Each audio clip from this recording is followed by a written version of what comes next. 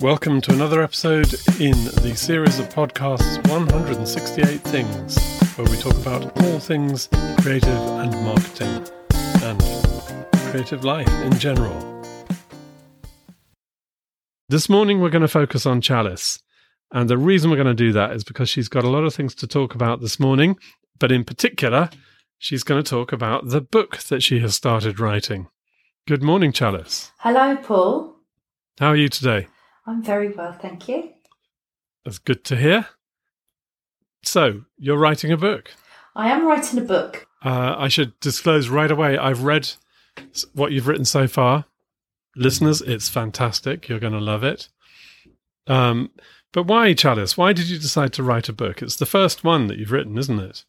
Yes, it is. Well, I felt that there is a reader type based, I guess, on who I am. Okay, so what about your background? Where did you come from? So I was born in London, in Battersea, just off Battersea High Street. Yeah? What kind of house? We didn't live in a house, Paul. We lived in a flat. So we lived in a council flat, which is on the 8th floor of a tower block. So you had an estate? Yes, I had an estate, but not the type of estate where you'll see red trousers, Paul. You are going to have to explain what you mean by red trousers. They certainly didn't reside in council estates. Nobody in council estates has ever been known to wear a pair of red trousers. Is that what you're telling us? I don't know red trousers. However, there are lots of red trousers in the business of marketing and advertising, the business that we've been in for all of our career. So do you wear red trousers? I have never worn red trousers. And do you own red trousers, Paul? I do not own red trousers, and I have no intention of ever. Much as I like the colour red, it doesn't belong on trousers, in my view.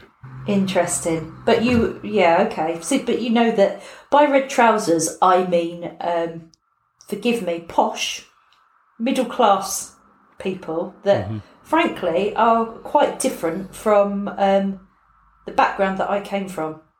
Okay, you'd identify as what? I come from a large, very working-class background where there was a lot of banter, very hard working. But what did your mum and dad do? My dad was a builder, so he was a carpenter, but he was a master builder. My mum, and she was a seamstress, and she was a postie. She had a number of different jobs, but not what I would call a career. And back in, I'm saying back in those days, it wasn't that long ago, but certainly when I grew up, yeah. Women in red trousers definitely had careers, but in working class families, you might have a job for life, but often you kind of don't call it a career. You just go to work. And some of the, I'll use some of the tone of voice that my dad kind of would use and some of the language that he would use, but he had the gift of the gabble, right, my dad. He was a very good looking and very charming man and really quick-witted. And a lot of people that have worked with me and know me well will know that I work incredibly hard, but, having a good time whilst we do that is important, and that's part of the, my dad was full of positivity and had to find solutions to difficult situations in his work, and he definitely instilled a lot of that in me. Yeah, I can see that. But also, I think I'm right in saying that he taught you quite a lot about independence. Yes, he did. Yeah. Well, I was the only child until I was almost 8. And my parents both worked. So they'd pack me off and I'd go not too far away in Battersea and stay with my grandmother or my grandparents. And they were very keen that I'd kind of be able to look after myself. And at a very young age, I was allowed to go out and play and do things which now you'd never let your kids do. But yes. But staying with your dad for a minute, what did your father tell you would be a good rule in life? My dad would say, you've got to stand on your own 2 feet and never ask nobody for nothing. Right. Never ask nobody for nothing. Yeah. Then he would say, and never need for nothing. Make sure you can put your own roof over your own head and feed yourself, and then you'll never need for nothing. But it all went back to the fact that you had to work hard, you had to put the hours in, and you had to have goals and achieve your goals. Sure, I get that. Which I think are great things to talk to a child about, but I think there's a very much more particular thing here, which is we're talking about the 70s, not necessarily, gender equality was further off then than it is now, even. And certainly girls were not always encouraged by other people or their parents to be independent. But you were. Yes, I was. I was incredibly independent. And apparently at the age of 3, I took myself to the corner shop to do my mum's shopping. So she wanted to go herself, but I insisted that I go for her. So she gave me a list. I had a shopping basket. And I went down in the lift on my own, and then she followed me down in the lift and followed me to the shop. But apparently I didn't look back. She walked into the shop, and I was busy telling the corner shop man what to get me and what I needed. And there was no fear. But she made sure that I didn't see her, apparently, because she wanted me to have that sense of doing it all on my own. So she followed me back, and I didn't see her. But at the lift, because we had to go up in a lift, she realised that she'd have to reveal that she was there because there was a bit of a flaw, which was I couldn't reach the buttons. So, so she pressed the buttons and took me back upstairs, and I was very chuffed.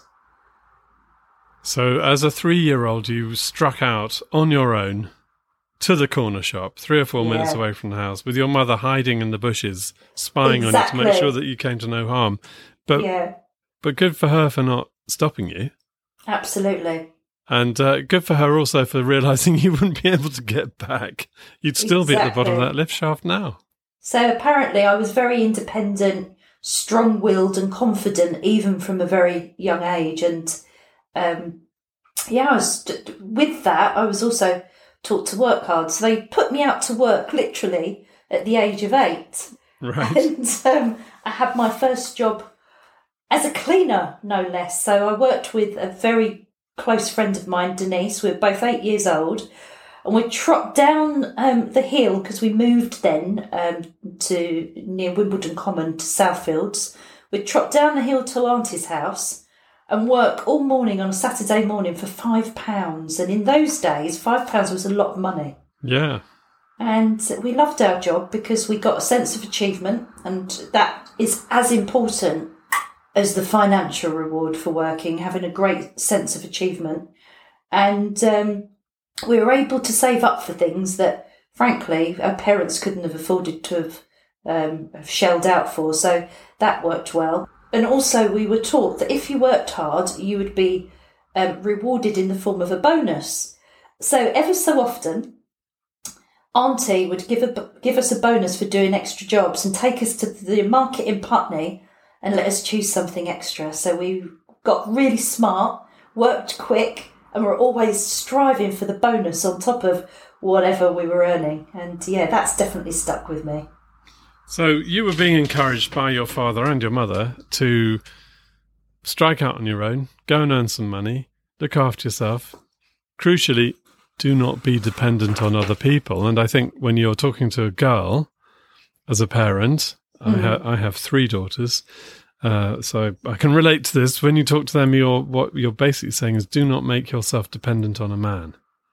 Absolutely. Yeah. Be your own boss. Be your own woman. Be your own boss. Get your own things. And yeah, I did that. I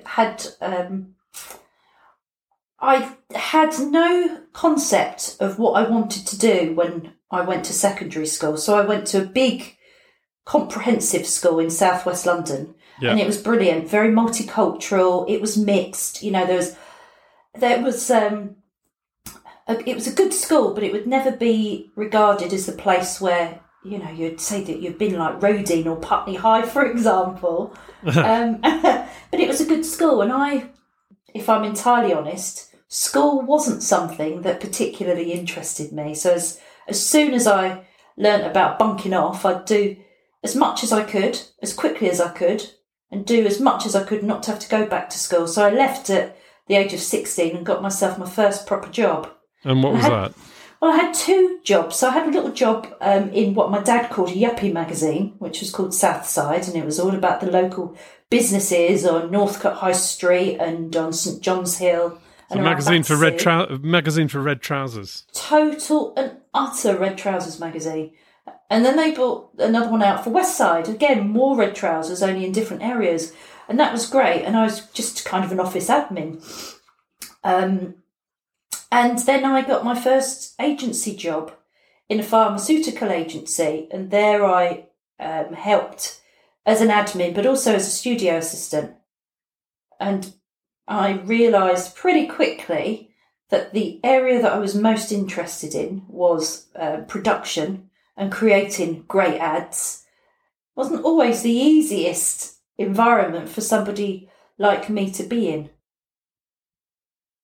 I can imagine not. I mean, it's true to say that it's still a problem in marketing and advertising that there's not enough diversity, and we're talking about social class, and we're talking about ethnicity and all manner of other things. I would say that marketing agencies on the whole have had a very large proportion of women in there, but not necessarily in the senior management positions. I think that's probably changed and is changing. Let's hope so. But the social class thing is interesting, isn't it? Because I would say, on the whole, people with your working class background were generally confined to particular kind of jobs within the agencies. Absolutely. So we were often in the production department, and frankly, the production department would be in the basement if they could hide us in a basement if they had one, or in a part of the building which certainly was separated from the ivory tower. But that's changed, you know, now with agile working and with being in clients' offices, that has changed. We've definitely been allowed to come out of the basement.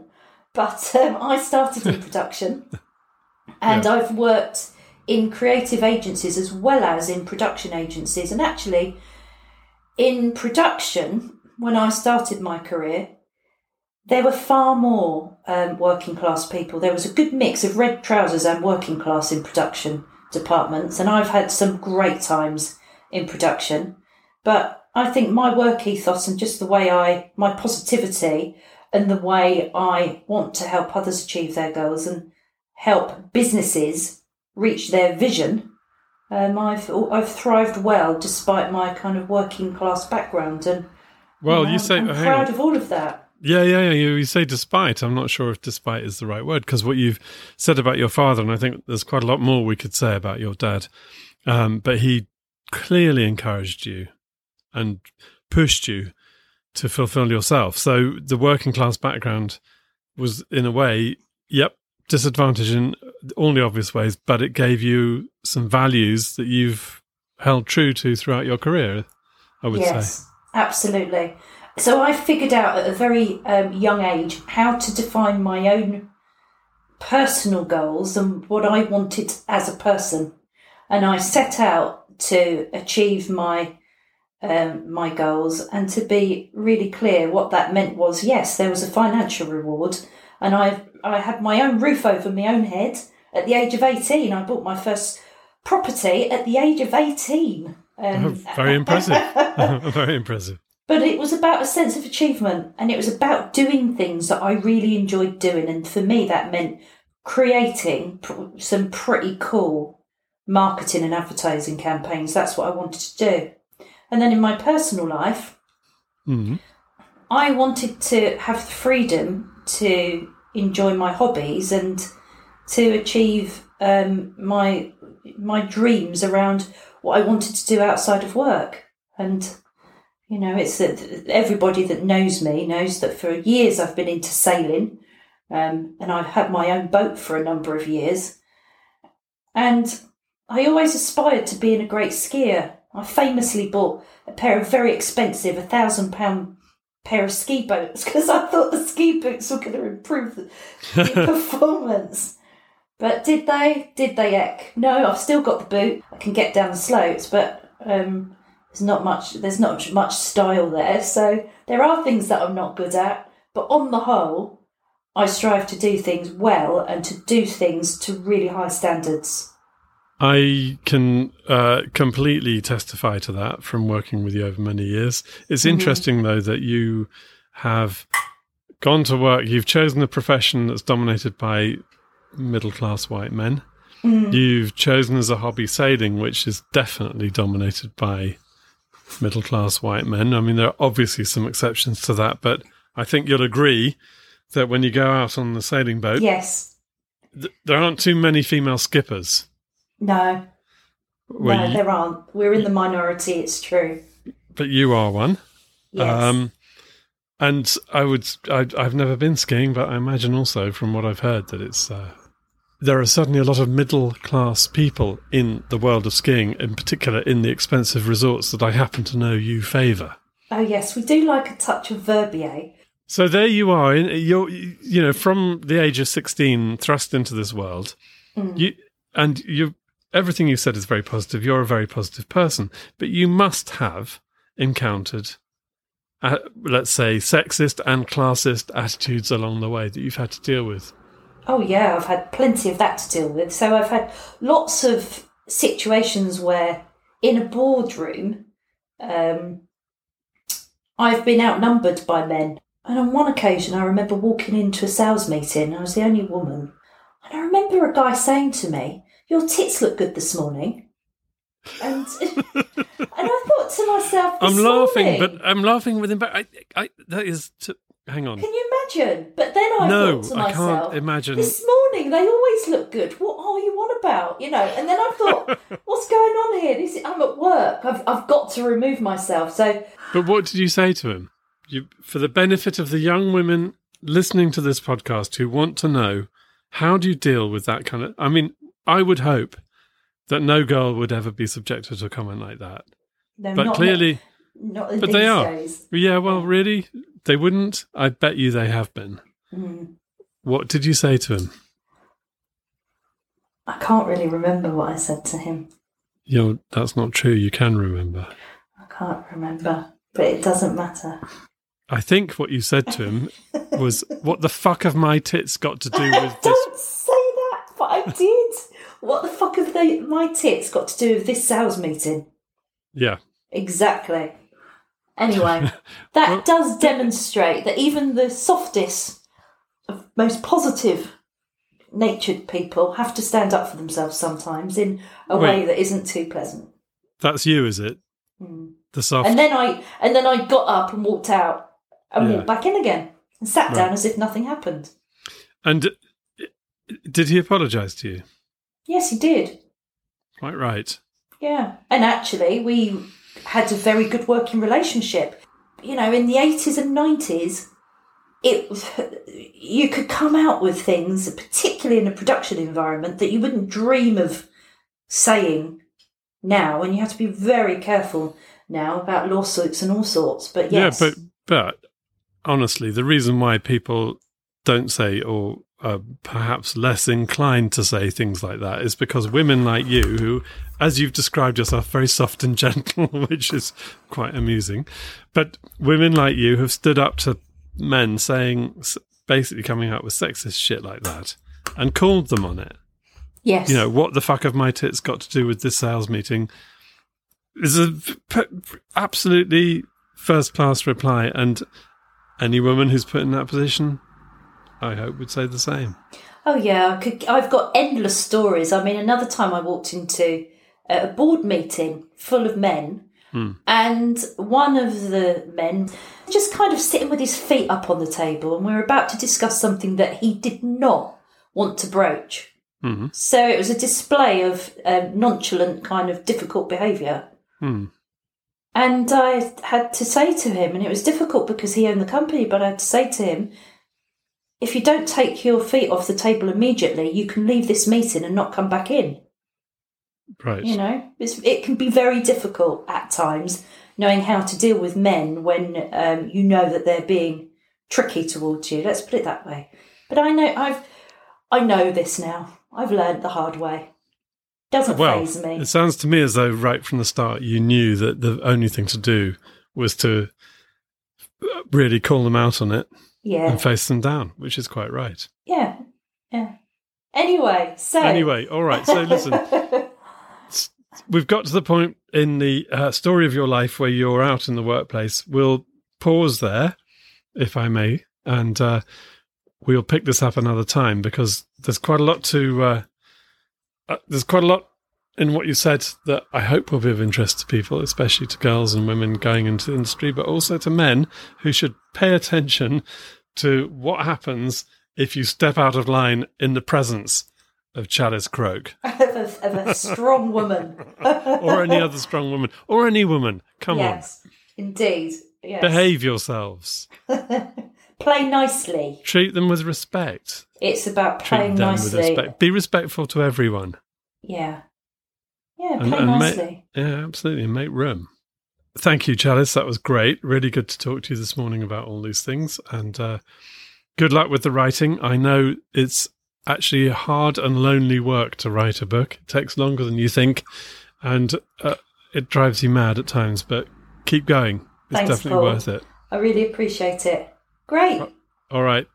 I'll see you soon. See you all soon. Bye. Bye. Now, I'm sure many of you, having listened to Chalice talking about her early life and career, will be eager to read the book that she is in the middle of writing. And you'll want to know when it might be published and when you can find it in all good bookshops. The answer is she is still working on it, but she's been delayed a little bit by having to go out and do some other kind of work. And as I can testify, writing a book can take quite a long time. But she will get back to it, especially if she receives extra encouragement from you, dear listeners. So if you would like to hear more from her, we will record more podcasts about her life and career, and also urge her to continue with the book and finish it off and get it published. Let me know what you think. Let me know if you'd like to hear more. And in the meantime, we look forward to talking to you again soon. That was another episode in our series of podcasts, 168 Things. I do hope you enjoyed it. We're always open for communication. If you want to get in touch, please email us on 168things@gmail.com. We'd love to hear from you. See you again soon. Bye.